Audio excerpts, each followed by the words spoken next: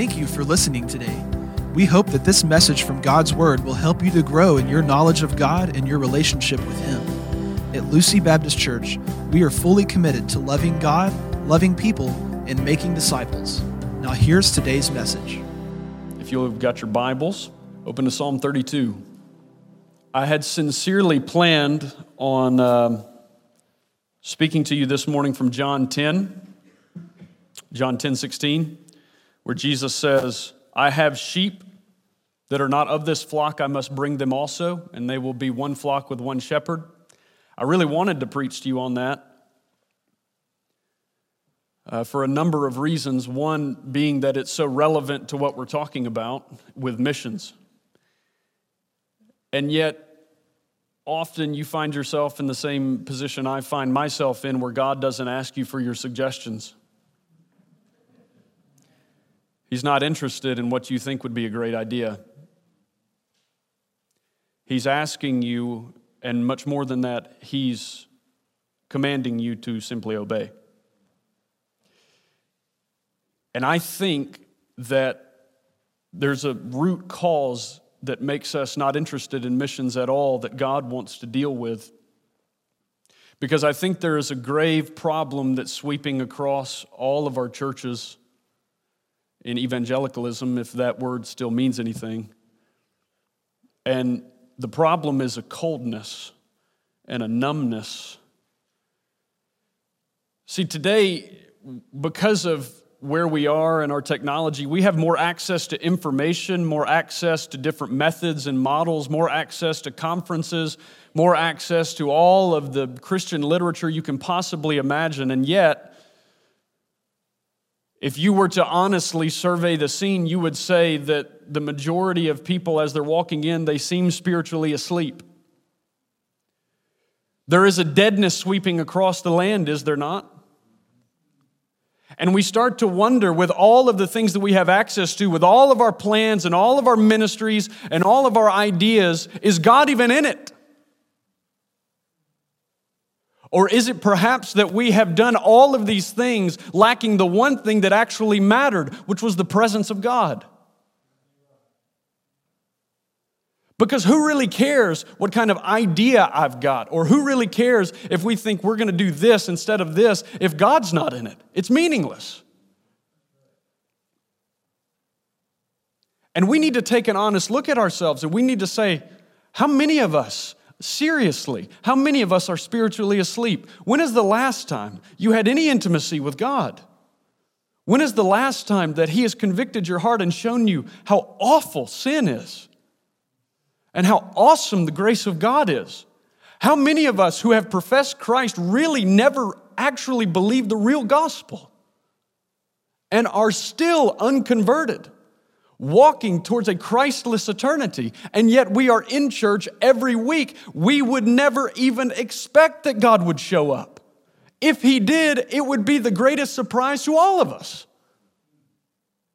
That is an indictment against us. And I don't know what God is doing to me, but I assure you, this is not me talking to you as much as it's me talking to me. He has messed me up completely, messed my church up. And I don't know if He's bringing a renewal and He's starting it by breaking, but literally, as I'm sitting here trying to prepare for John 10, He says, no, I want Psalm 32. So I can't promise you a light message because it's not a light chapter. So with fear and trembling then, would you turn to Psalm 32 and read along? How blessed is he whose transgression is forgiven, whose sin is covered. How blessed is the man to whom the Lord does not impute or count iniquity, and in whose spirit there's no deceit. When I kept silent about my sin, my body wasted away through my groaning all day long. For day and night your hand was heavy upon me. My vitality was drained away as with the fever heat of summer. Selah. I acknowledged my sin to you, and my iniquity I did not hide. I said, I will confess my transgressions to the Lord, and you forgave the guilt of my sin. Therefore, Let everyone who is godly pray to you in a time when you may be found. Surely in a flood of great waters they will not reach him. You are my hiding place. You preserve me from trouble. You surround me with songs of deliverance. Selah. I will instruct you and teach you in the way you should go. I will counsel you with my eye upon you. Do not be as the horse or as the mule who have no understanding, whose trappings include bit and bridle to hold them in check. Otherwise they will not come near to you. Many are the sorrows of the wicked, but he who trusts in the Lord, loving kindness shall surround him. Be glad in the Lord and rejoice, you righteous ones, and shout for joy, all you who are upright in heart. Now you need to know that David is penning this psalm probably as a companion to Psalm 51, the great confession psalm, after a year of being like a mule without understanding under the mighty hand of God. He finally was broken, and he wrote in Psalm 51, by the way, do you know that David never mentions not one time lust in Psalm 51? It's because it wasn't the issue. Restore to me the joy of your salvation. That's the issue. And after God breaks him, he writes Psalm 32, of course it's not in chronological order, to say, this is my experience. For all of you who are wondering, all of you who are cold and dead and possibly even unconverted, you need to hear what happens when God breaks you, when God shows up.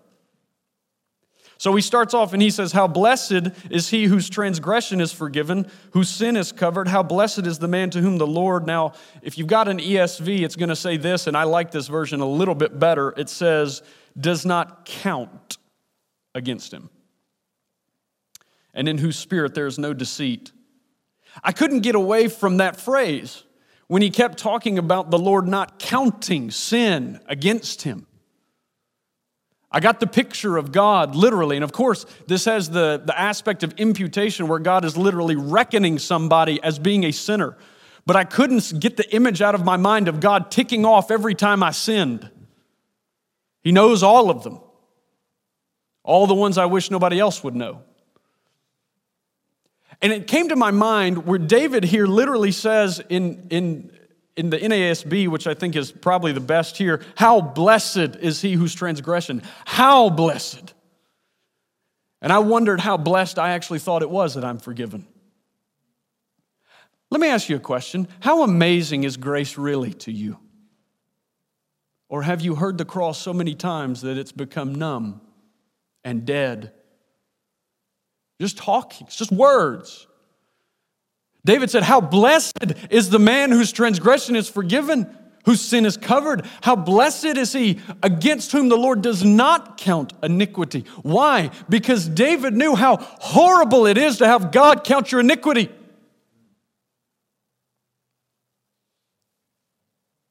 If you've forgotten how awesome grace is, it's because you've forgotten how horrible it is to be lost. It's awful. Let me just read to you some passages. Great malady of the American church is not even knowing who God is.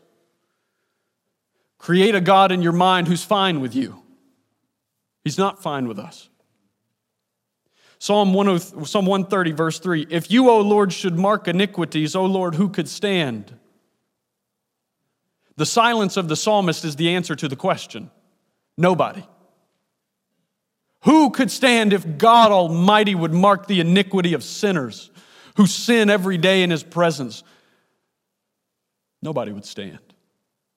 And yet we're the people, are we not? In our culture, we're the people that Paul describes in Romans 3 when he gets to his litany of talking about there is no one good, not even one. And he says, there is no fear of God before their eyes. Nobody's worried about it anymore. Sat and talked to a guy in our community the other day from Chicago by way of Mexico. And he said, I got a first-class ticket to hell. I said, you don't even know what hell is. Or you wouldn't be joking about it. There is no fear of God before their eyes. But did you note what David said? How blessed is the man against whom He does not count iniquity. What is the direction of God against sinners? He's against them. We get this idea in our mind because we never even stop to think about the holiness of God. He is against sinners. Just listen to Psalm 5. This is one of the most devastating passages in all of the Bible. Listen to this. You are not a God who delights in wickedness. Evil may not dwell with you. The boastful shall not stand before your eyes. Listen, you hate all evildoers. You destroy those who speak lies. The Lord abhors the bloodthirsty and deceitful man. He doesn't just hate the sin, folks. He hates evildoers. He is against evildoers. He counts their iniquity. And that is why Hebrews 10:31 says, it is a terrifying thing to fall into the hands of the living God. Oh, would it be terrifying to us again? We would be thankful for our salvation if it was. I will never forget sitting in a chair thinking I would just drop into the pit of hell when God opened up to me what it was to be judged. I will never forget that.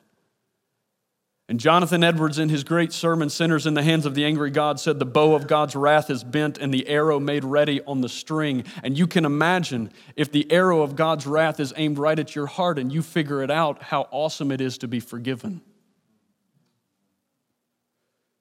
You stand in front of the tribunal and the judge is God, and you're not looking at 50 to life. You're looking at an eternity of day after day after day when it will never get better, when the furnace door is shut. And he says, not only forgiven, righteous. You'd feel something. What needs to happen with us? In our cold, dead, numb American church, what needs to happen to us? A renewal of knowing who God is and the holiness of God. And outside of that, we'll still keep thinking how awesome we are and how the cross is really him just patting us on the back. How he should have done this for us. No, he shouldn't have done this for us. So David says how blessed is the man who's forgiven because he knew how awful it is to be cursed. But here's the irony. The insanity is knowing that and still living like you can trick God. The insanity is knowing beyond a shadow of a doubt that God counts your iniquity, that you can hide nothing from him, and yet living like you can.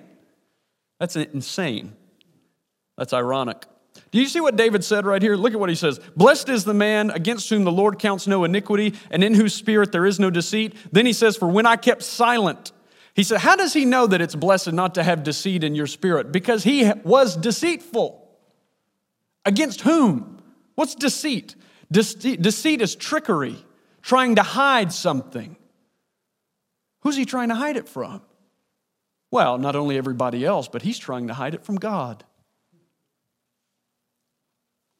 He counts my iniquity, David says, and I know how blessed it is not to have deceit in my spirit because I was hiding from him. Now listen to this. Here's the interesting thing. I want to know, because I don't know where you're at, but I bet some of you are hiding. I bet some of you are hiding right now. You're in deceit, and you're thinking, I've got everybody fooled. God's dealing with you, and you're wondering, am I going to let this go? What is keeping you from being exposed? Jesus tells you what is keeping you from being exposed in John 3. Now, you don't have to go there. I'm going to read the passage to you. This is one of the most interesting, informative, investigative passages and revealing passages on the human heart that's in the Bible. And it's after one of the greatest passages, for God so loved the world that he gave his only begotten Son, that whoever believes in him shall not perish but have everlasting life. And we love that verse. We just don't read we don't read John 3, 18 to 20. Listen to what he says. This is the judgment that light has come into the world, and men love the darkness rather than the light, for their deeds were evil. Well, wait a second. They loved darkness rather than the light, for their deeds were evil. That's a marker of purpose. They don't want to come to the light because their deeds are evil. Well, that's not really communicating. So John, tell me what you mean by that. Look at verse 20. For everyone who does evil hates the light and does not come to the light for fear that his deeds will be exposed. Why don't you come to the light? Why is it that people are trying to deceive God, deceive everybody else, and hate the light? Because they're so afraid of being shown for who they are. They don't want anybody to know. I don't even want to see it. I will never forget. Multiple times in the past year, I have sat down with people who don't know the Lord, and I have said, look, Romans 1 says about you that you are a hater of God. What do you believe about that? They say, that can't be true. I said, well, you're calling God a liar. No, I'm not. You just said what he said wasn't true about you. I don't hate God. I don't hate God. What's that? Deceit. I'm unwilling to face what's true about me. And I want everybody else to think better of me. So I won't come into the light. I'd rather die and be judged than come into the light and let everybody see who I am. That's David. That's us. That's some of you this morning. I don't know. Some of you might have been members here for 40 years. I don't know. And you're sitting there thinking, I'm not even sure I'm converted. Praise God you're even thinking that. Look. This is what he says. Psalm 32:3, this is what happens, and I'm so thankful for guilt. For when I kept silent, my bones wasted away through my groaning all day long. For day and night your hand was heavy upon me. My strength was dried up as by the heat of summer. Selah. That means that all of the passion of David, literally all of the juice was gone. God ever done that to you? You're living in some sin, and you know it. And you just don't want to be exposed, and God just ruins your life. I'm talking about ruins your life. He's done it to me. Isn't it getting kind of hard to carry that burden? Isn't it getting kind of hard to deceive the one who knows your heart? Jeremiah 17:9, amazing passage. Listen to this. The heart is deceitful above all else and desperately sick. Who can understand it? The answer is Jeremiah 17:10. I, the Lord, search the heart and test the mind, to give every man according to his ways, according to the fruit of his deeds. Who knows the heart? God knows the heart. Isn't it getting kind of hard to just keep walking in that suffering?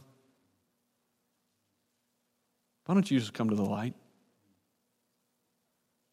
Stop it. Stop running. Some of you are Christians in this room and you haven't had intimacy with God in how long's it been? Because you're just unwilling to come to Him. You are unwilling to bow your knee. You are unwilling to get rid of sin in your life.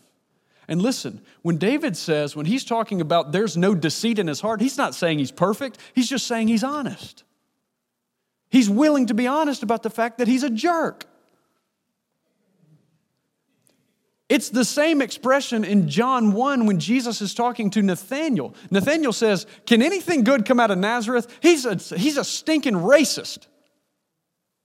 And Jesus says, there's an Israelite in whom there's no deceit. What did he mean by that? Nathanael's a racist. What he means is he's honest. At least he'll tell you what he thinks. You know what God wants from you? You don't have to get all this cleaned up. Be honest. Be honest with Him. Be honest with yourself. Be honest with everybody else. You don't have it all together. In fact, you might have done something really horrible. And you can come to Him. Because forgiveness can be found. But forgiveness will never be found unless you are willing to get it in the light. Acts 3:19 amazingly says, therefore repent and return so that your sins may be wiped out in order that times of refreshing may come from the presence of the Lord. I want to tell you that's what happens whenever you finally come to the light.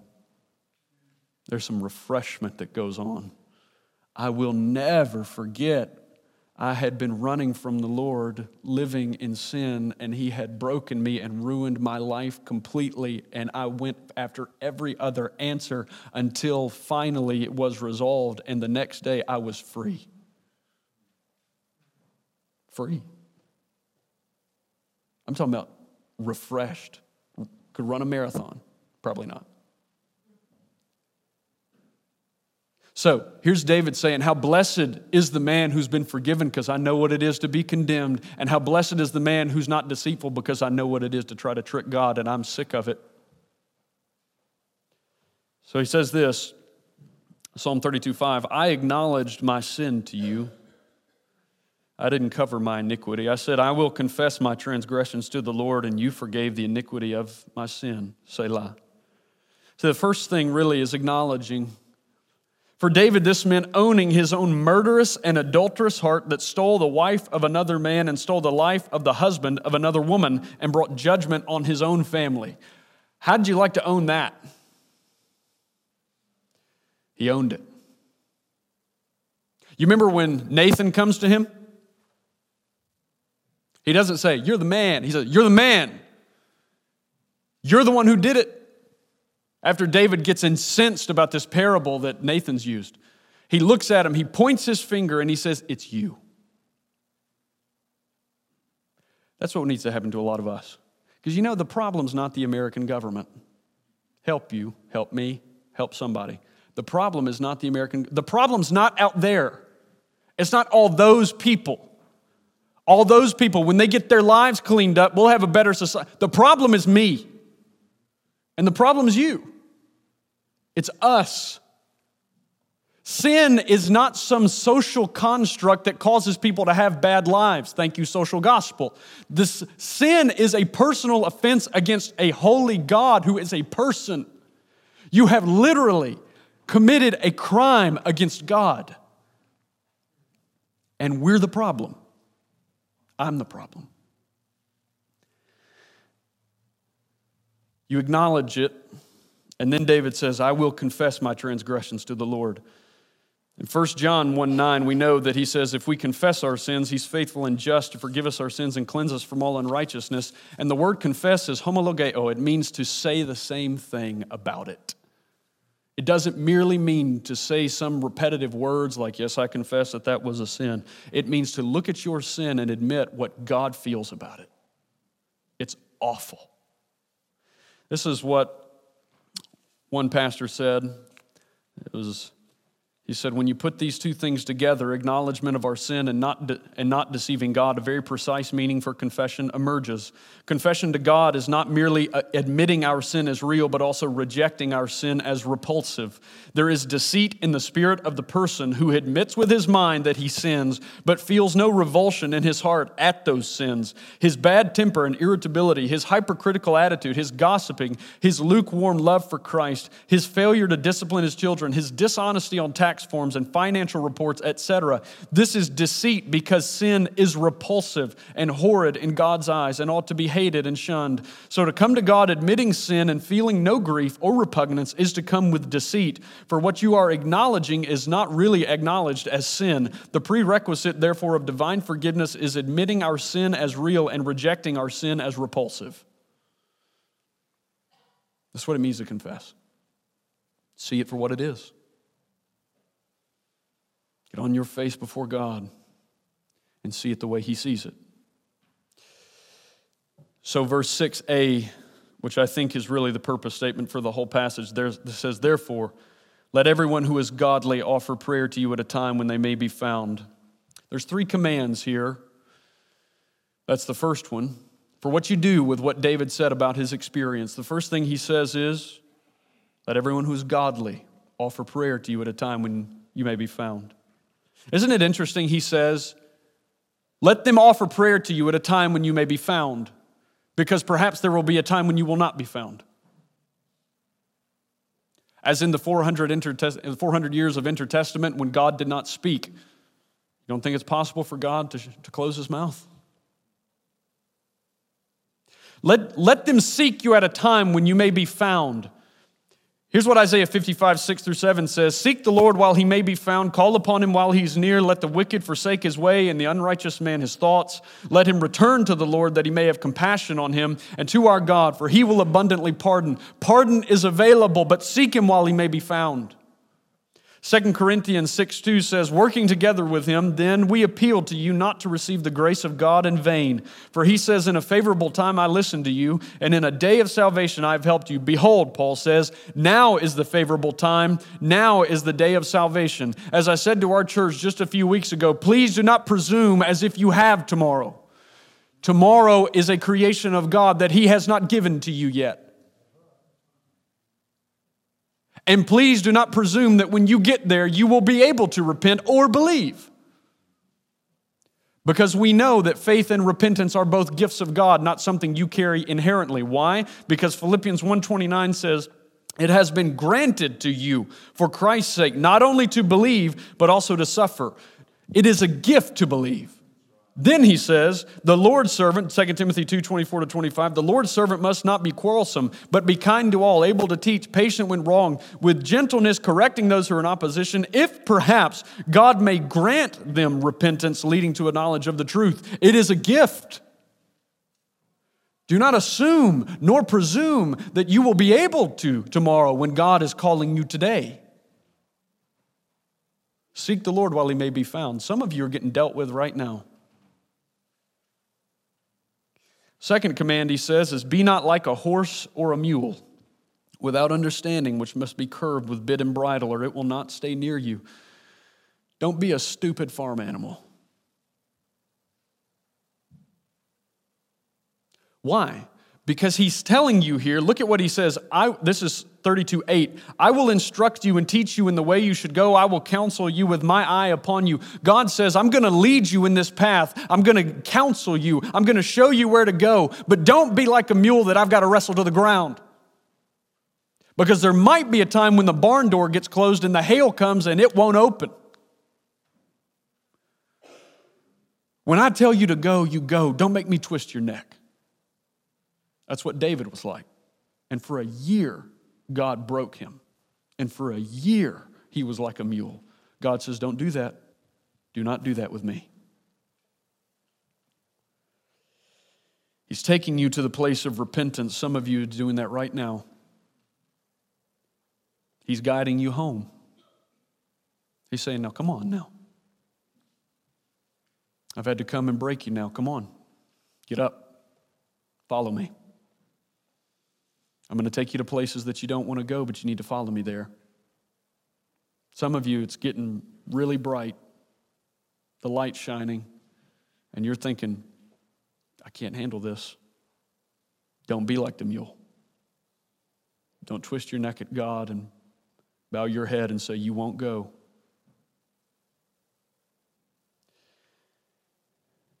Stop asking what will happen if you trust him. You ever asked that question before? But what's going to happen with my friends? What's going to happen with my family? What's going to happen if everybody knows? Who cares what everybody thinks? At the end of the day, you're going to stand before God and you're going to give an account to him. And you know who else is going to be there? Nobody. Just you. So what's going to make you follow him without bowing your head? He tells you in Psalm 32:11, he says, be glad in the Lord and rejoice, O righteous, and shout for joy, all you upright in heart. What's going to make you go without bowing your neck at God and saying, I'm not going to go? What's going to make you go is gladness in the reward of God. Be glad in the Lord. Be glad in the Lord.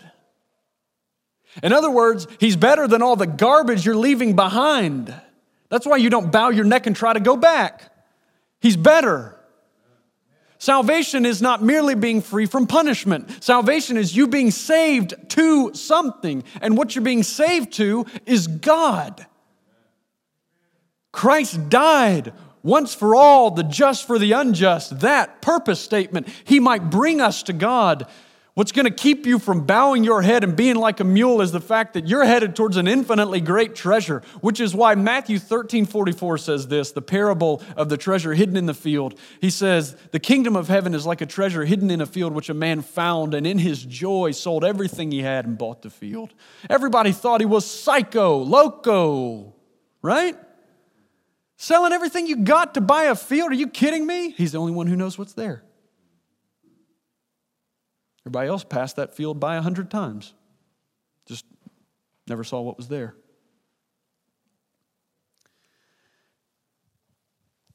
Let them call out to you now. Don't be like a mule, and be glad in the Lord. This is fairly amazing that if that's what you're willing to do and that's what you're willing, and that's how you're willing to follow, listen to what he says. Be glad in the Lord and rejoice, O righteous. That's fairly interesting to say to somebody who's just had a son murdered. Righteous? Are you kidding me? David? The murderer? The adulterer? The one who can't seem to obey and keeps taking census of the people when God tells him not to? The one who has gotten multiple people's lives ruined? Ask Uriah's dad how righteous David is. Why? Because when David says in Psalm 32:1, how blessed is the man against whom the Lord does not count iniquity, he didn't just set you free, he counted something else to you. He made you righteous. Wonder of wonders that he doesn't just look at you and say, forgiven. He looks at you and says, blameless. Righteous. He looks at you in the righteousness of his own son that you killed. And then he invites you to come to the table and eat with him. Be glad in the Lord and rejoice, O righteous ones. Well, if he counts you as righteous, then he's totally for you, and that's a good thing. Because to have God against you is the worst thing in the world, and to have God for you is the best thing in the world. This is what he says. This is how God protects his own, and he will make sure that you get there. Surely in the rush of great waters they shall not reach him, Psalm 32:6. You are a hiding place for me. You preserve me from trouble. You surround me with shouts of deliverance, Selah.